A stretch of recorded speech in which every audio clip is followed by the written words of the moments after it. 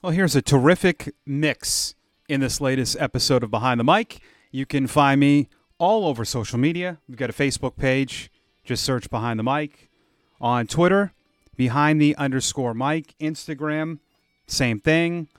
I mean, I'm everywhere, right? You know how to find me. My Twitter is, the Behind the Mic Twitter, but also at the Radio Mic.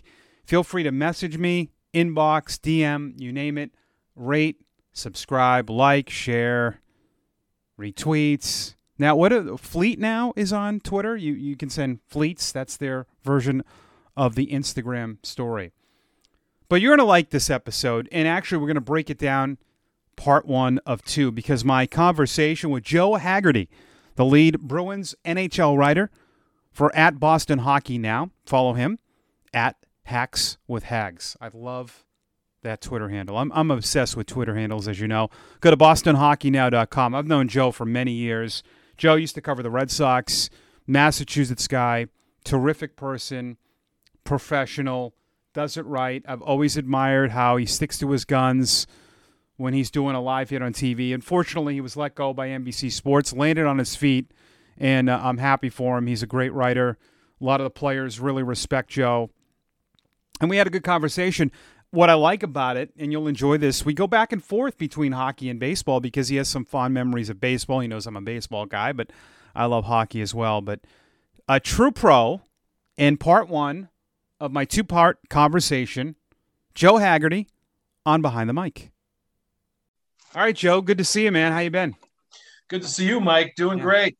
Just waiting for, hockey season to start. Writing about Bruins. There's not much going on with hockey, but coaching my son's mites team. It's his first year playing mites. So the free time with the Bruins not playing in the NHL going on right now, where I might not have it to coach youth hockey, I've been able to do that. So all in all, going pretty good. How about you? Yeah, I was just going to say, one thing during the pandemic, it has given us time to do a lot of things, especially for those in sports, right?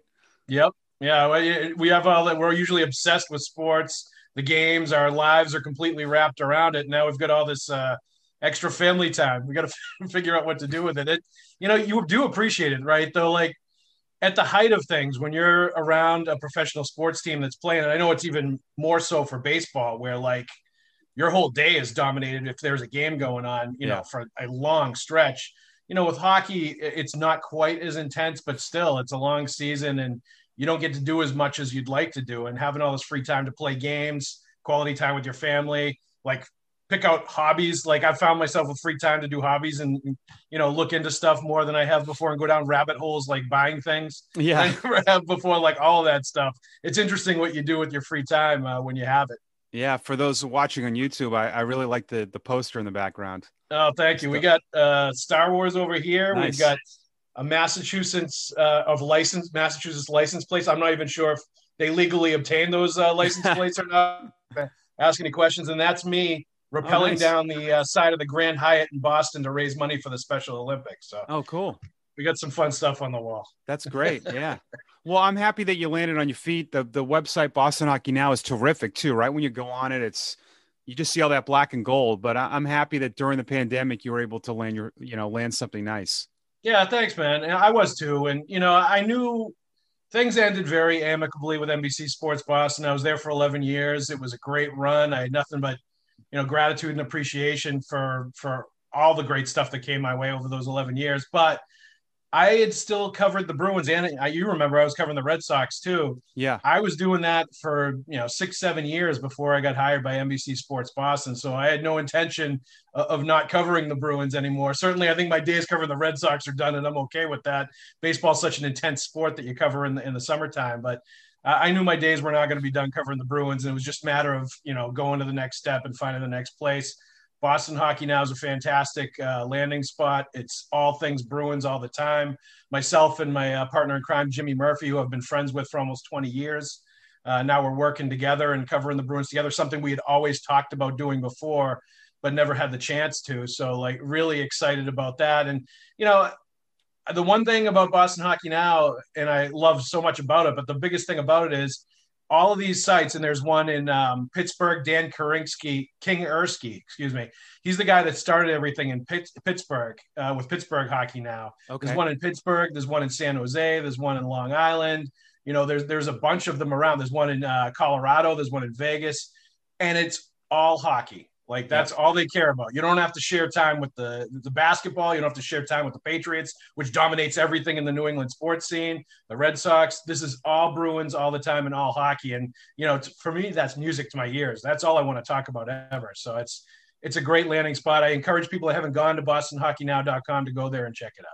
Yeah, it's one of those ideas that seems obvious that was never done, because I know people are overwhelmed now when they if they want a certain sport, they don't want to navigate through it. Yep. Now, if they're absolutely, they can just get it. And I'm this, we blame younger people, but I'm just as bad.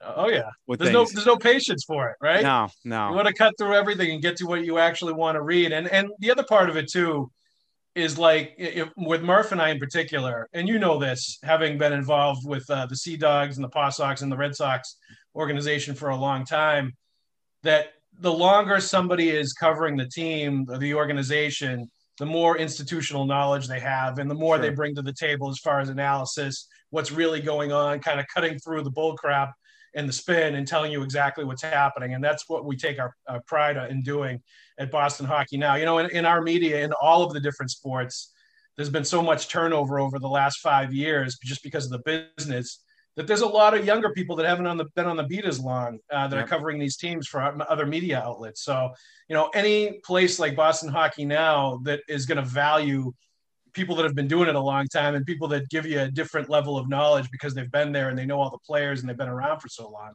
I think you've got to have value in that. And, we appreciate all the people that subscribe to it and read it, because they're supporting that kind of institutional knowledge that you might not get in other, shinier, brighter media outlets that are still out there. Yeah.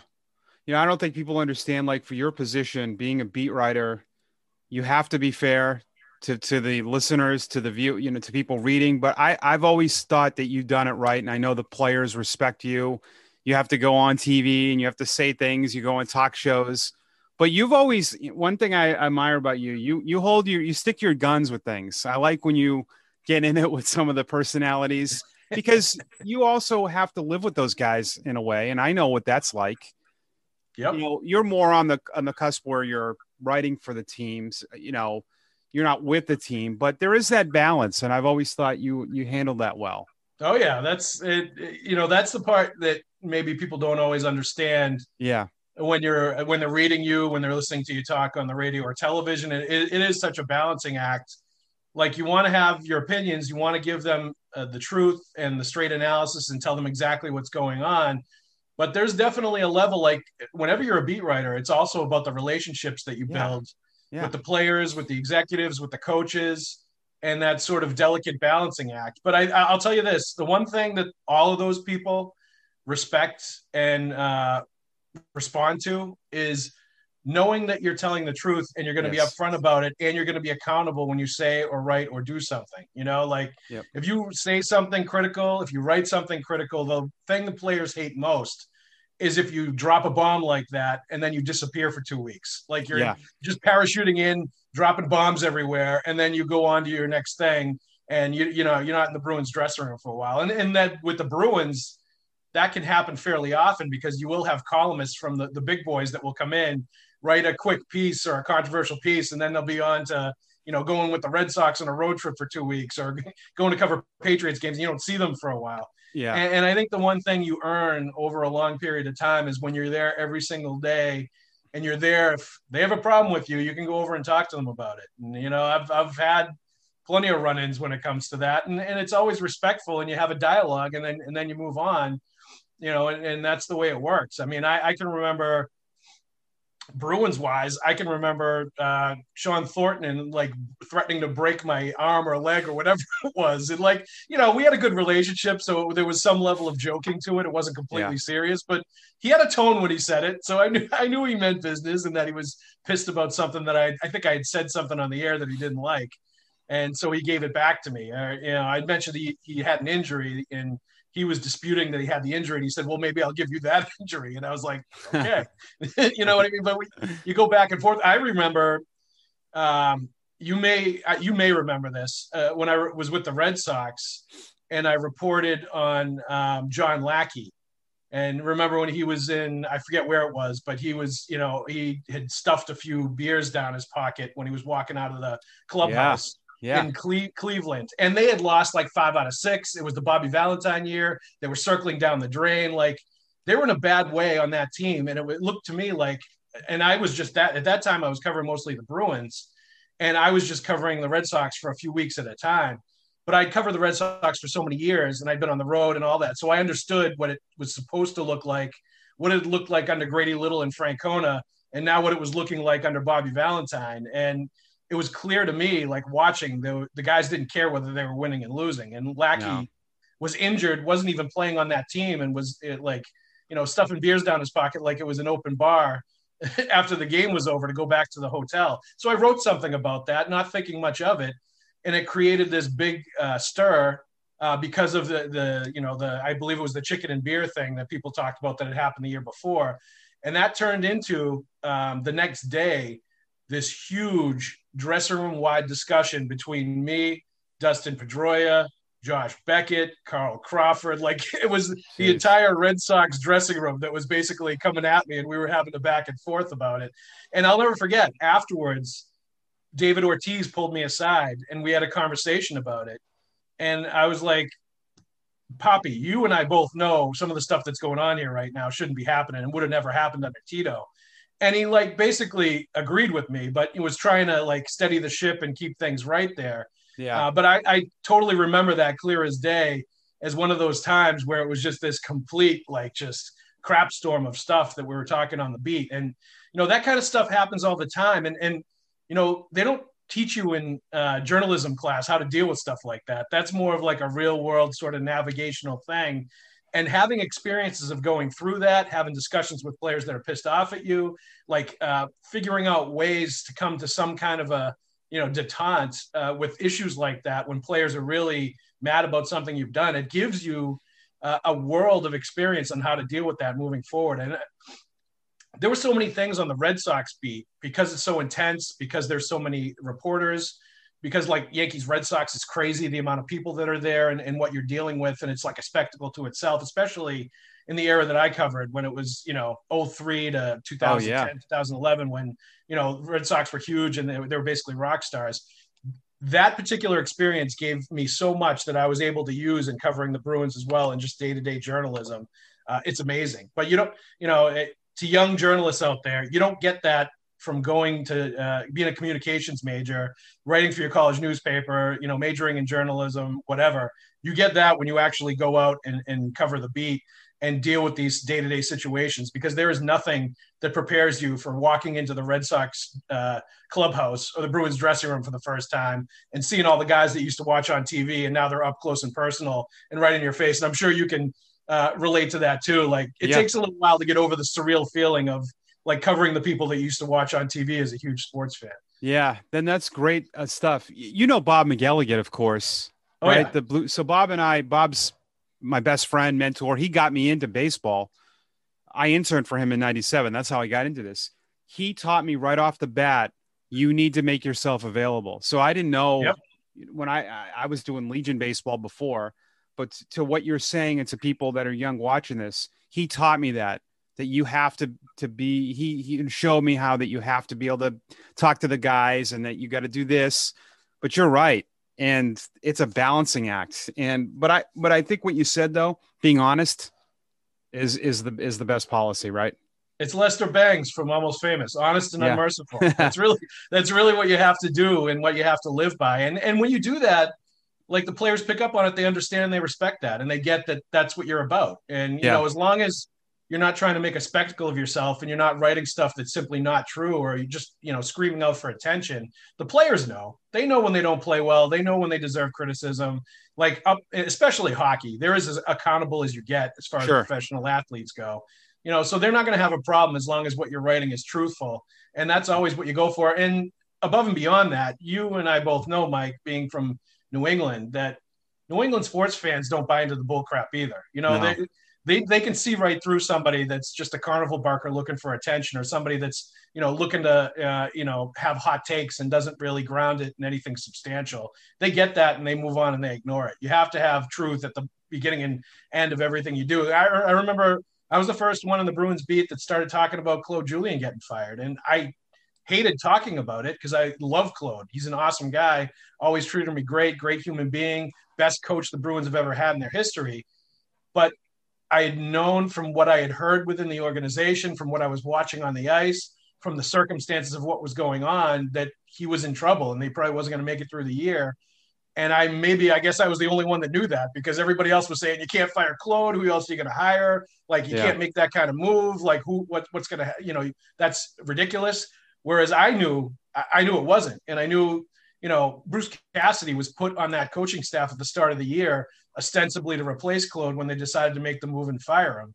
And, it wasn't just for show and decoration. That was the first year he was on that staff after being in Providence with the Providence Bruins all those years before. So, it ended up happening, and it made it seem like I, knew something that everybody else didn't. But like, when you have stuff like that, information like that, and you have instincts, like I said, where you've been doing it so long, you can kind of look at things and say, okay, I can see what's going on here, and I see the pieces falling into place, and this is what's going to happen. Yeah. You use all of that stuff together when you report and when you analyze things, and you come to conclusions like that, like I did with Claude. And by the time it actually happened, people seemed to be starting to wake up that was what was going on, and it was a difficult decision. It was not something the Bruins did easily, because Claude won them a cup and he was awesome there for a decade. But it was something that had to happen, and that's part of the truth telling in sports and the cold hard business aspect of professional sports. Yeah, I think that we definitely in the NFL with coaches, there's definitely value there. I think that what they do is huge. But with hockey, it's sometimes not talked about how important a coach is. Baseball, they they call the manager because they manage a clubhouse. We know. I mean, X's and O's. I think many can do that, but especially in this day and age, right? With baseball, it's like the front office with the analytics. They're basically like calling everything. Yeah. Every move down to X, Y, and Z is mapped out for the manager, or a lot of them anyway. Seems like it's becoming less of a manager dominant sport all the time. Yeah, no, I mean, I remember when Josh Reddick went on a radio show and said that Billy Beane was making the lineup every day, which he played in Portland. So I like him, and I just cringe. Like, I like Reddick too. He was a free spirited guy. Yeah. I mean, it's true. I mean, I know a lot of that does go on, but hockey coaches are, I think we undervalue them. I mean, they're huge. They're out there skating, they're a big part of the team, and it shows even at the highest level how those guys need to be led. Yeah.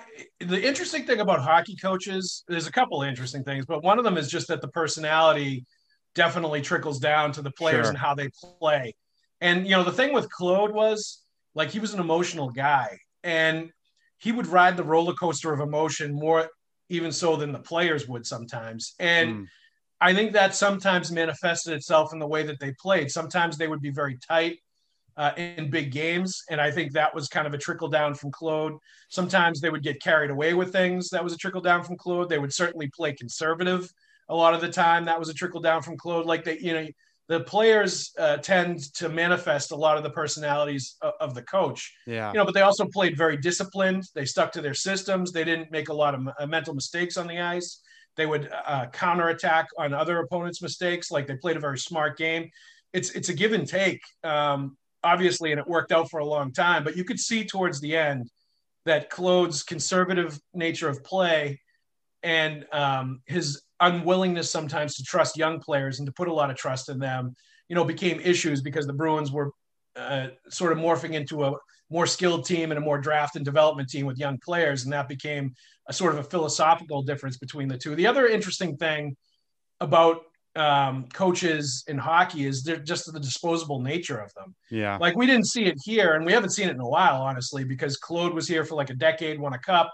Bruce Cassidy has done a great job. He's been in the playoffs every year since he took over, has won now a Jack Adams, considered one of the best coaches in the league. So for the last 15 years, there hasn't been any turnover here, just once. 2 coaches in 15 years, pretty good. But you see in the NHL, I think even more than the other sports, that there's a high level of turnover, and there's a disposable aspect to the hockey coaches. I think you see more in hockey than in other sports, that coaches can get fired to spark a team, to change momentum. Like, if a team's not going anywhere during a season. I don't know that you see that as much in the other sports, but you absolutely see it in hockey. And the other thing is, I think you see in hockey as much as any other sport, players start to tune out the coach after a while too. Like if they've been there too long, players decide, let's say John Tortorella is a great coach, but he's well-traveled and he's been a bunch of different places because he asks his players to block tons of shots, to play hard, to play a really painful, deliberate, old school style of hockey. Like players start to get tired of that after a couple of years, especially if they haven't won a cup, and they start to tune out and not listen to it or not play that way anymore.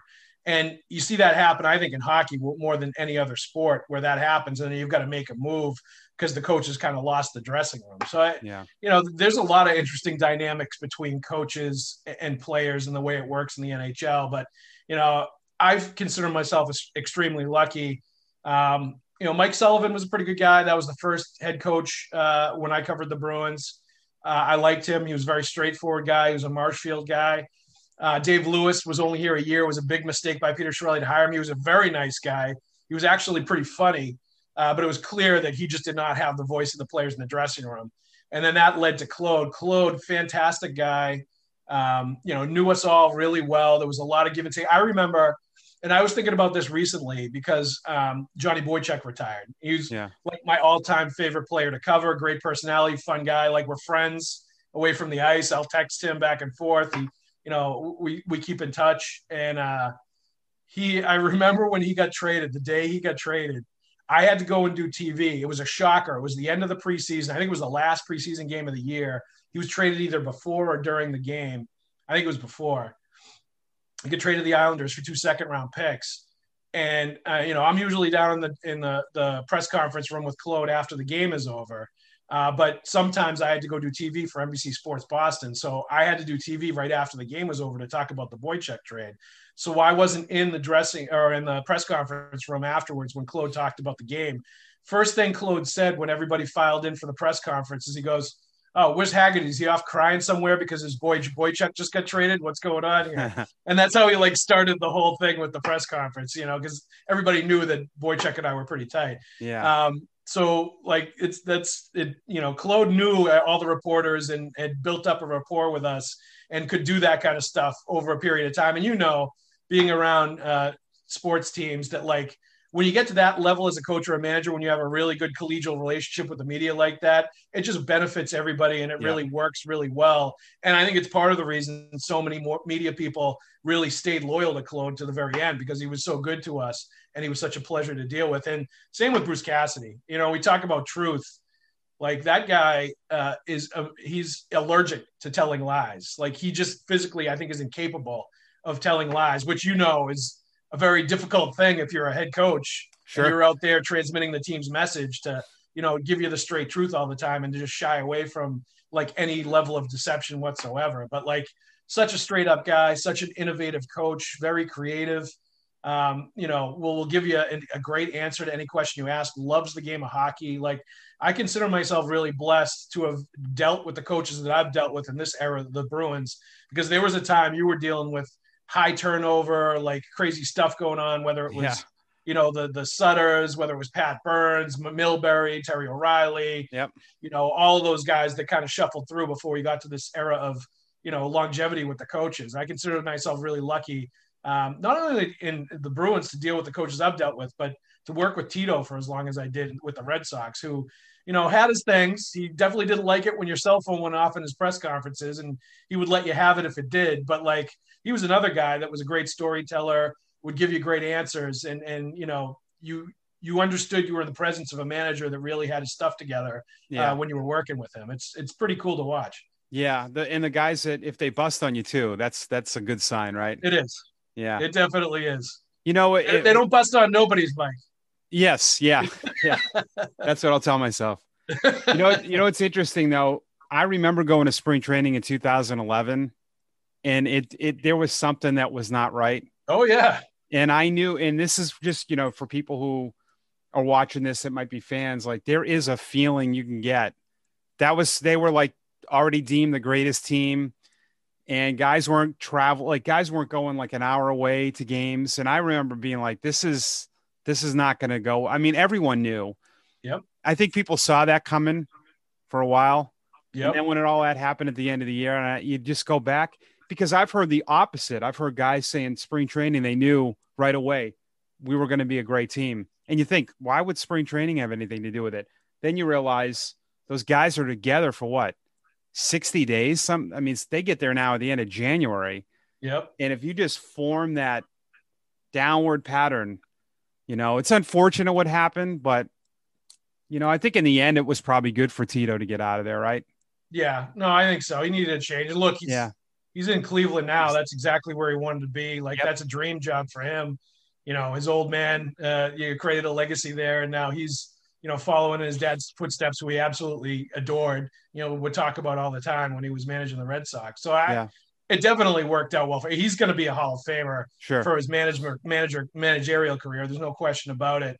You know what? And you're right. It definitely, you got a country club feeling, that year, things were definitely not right.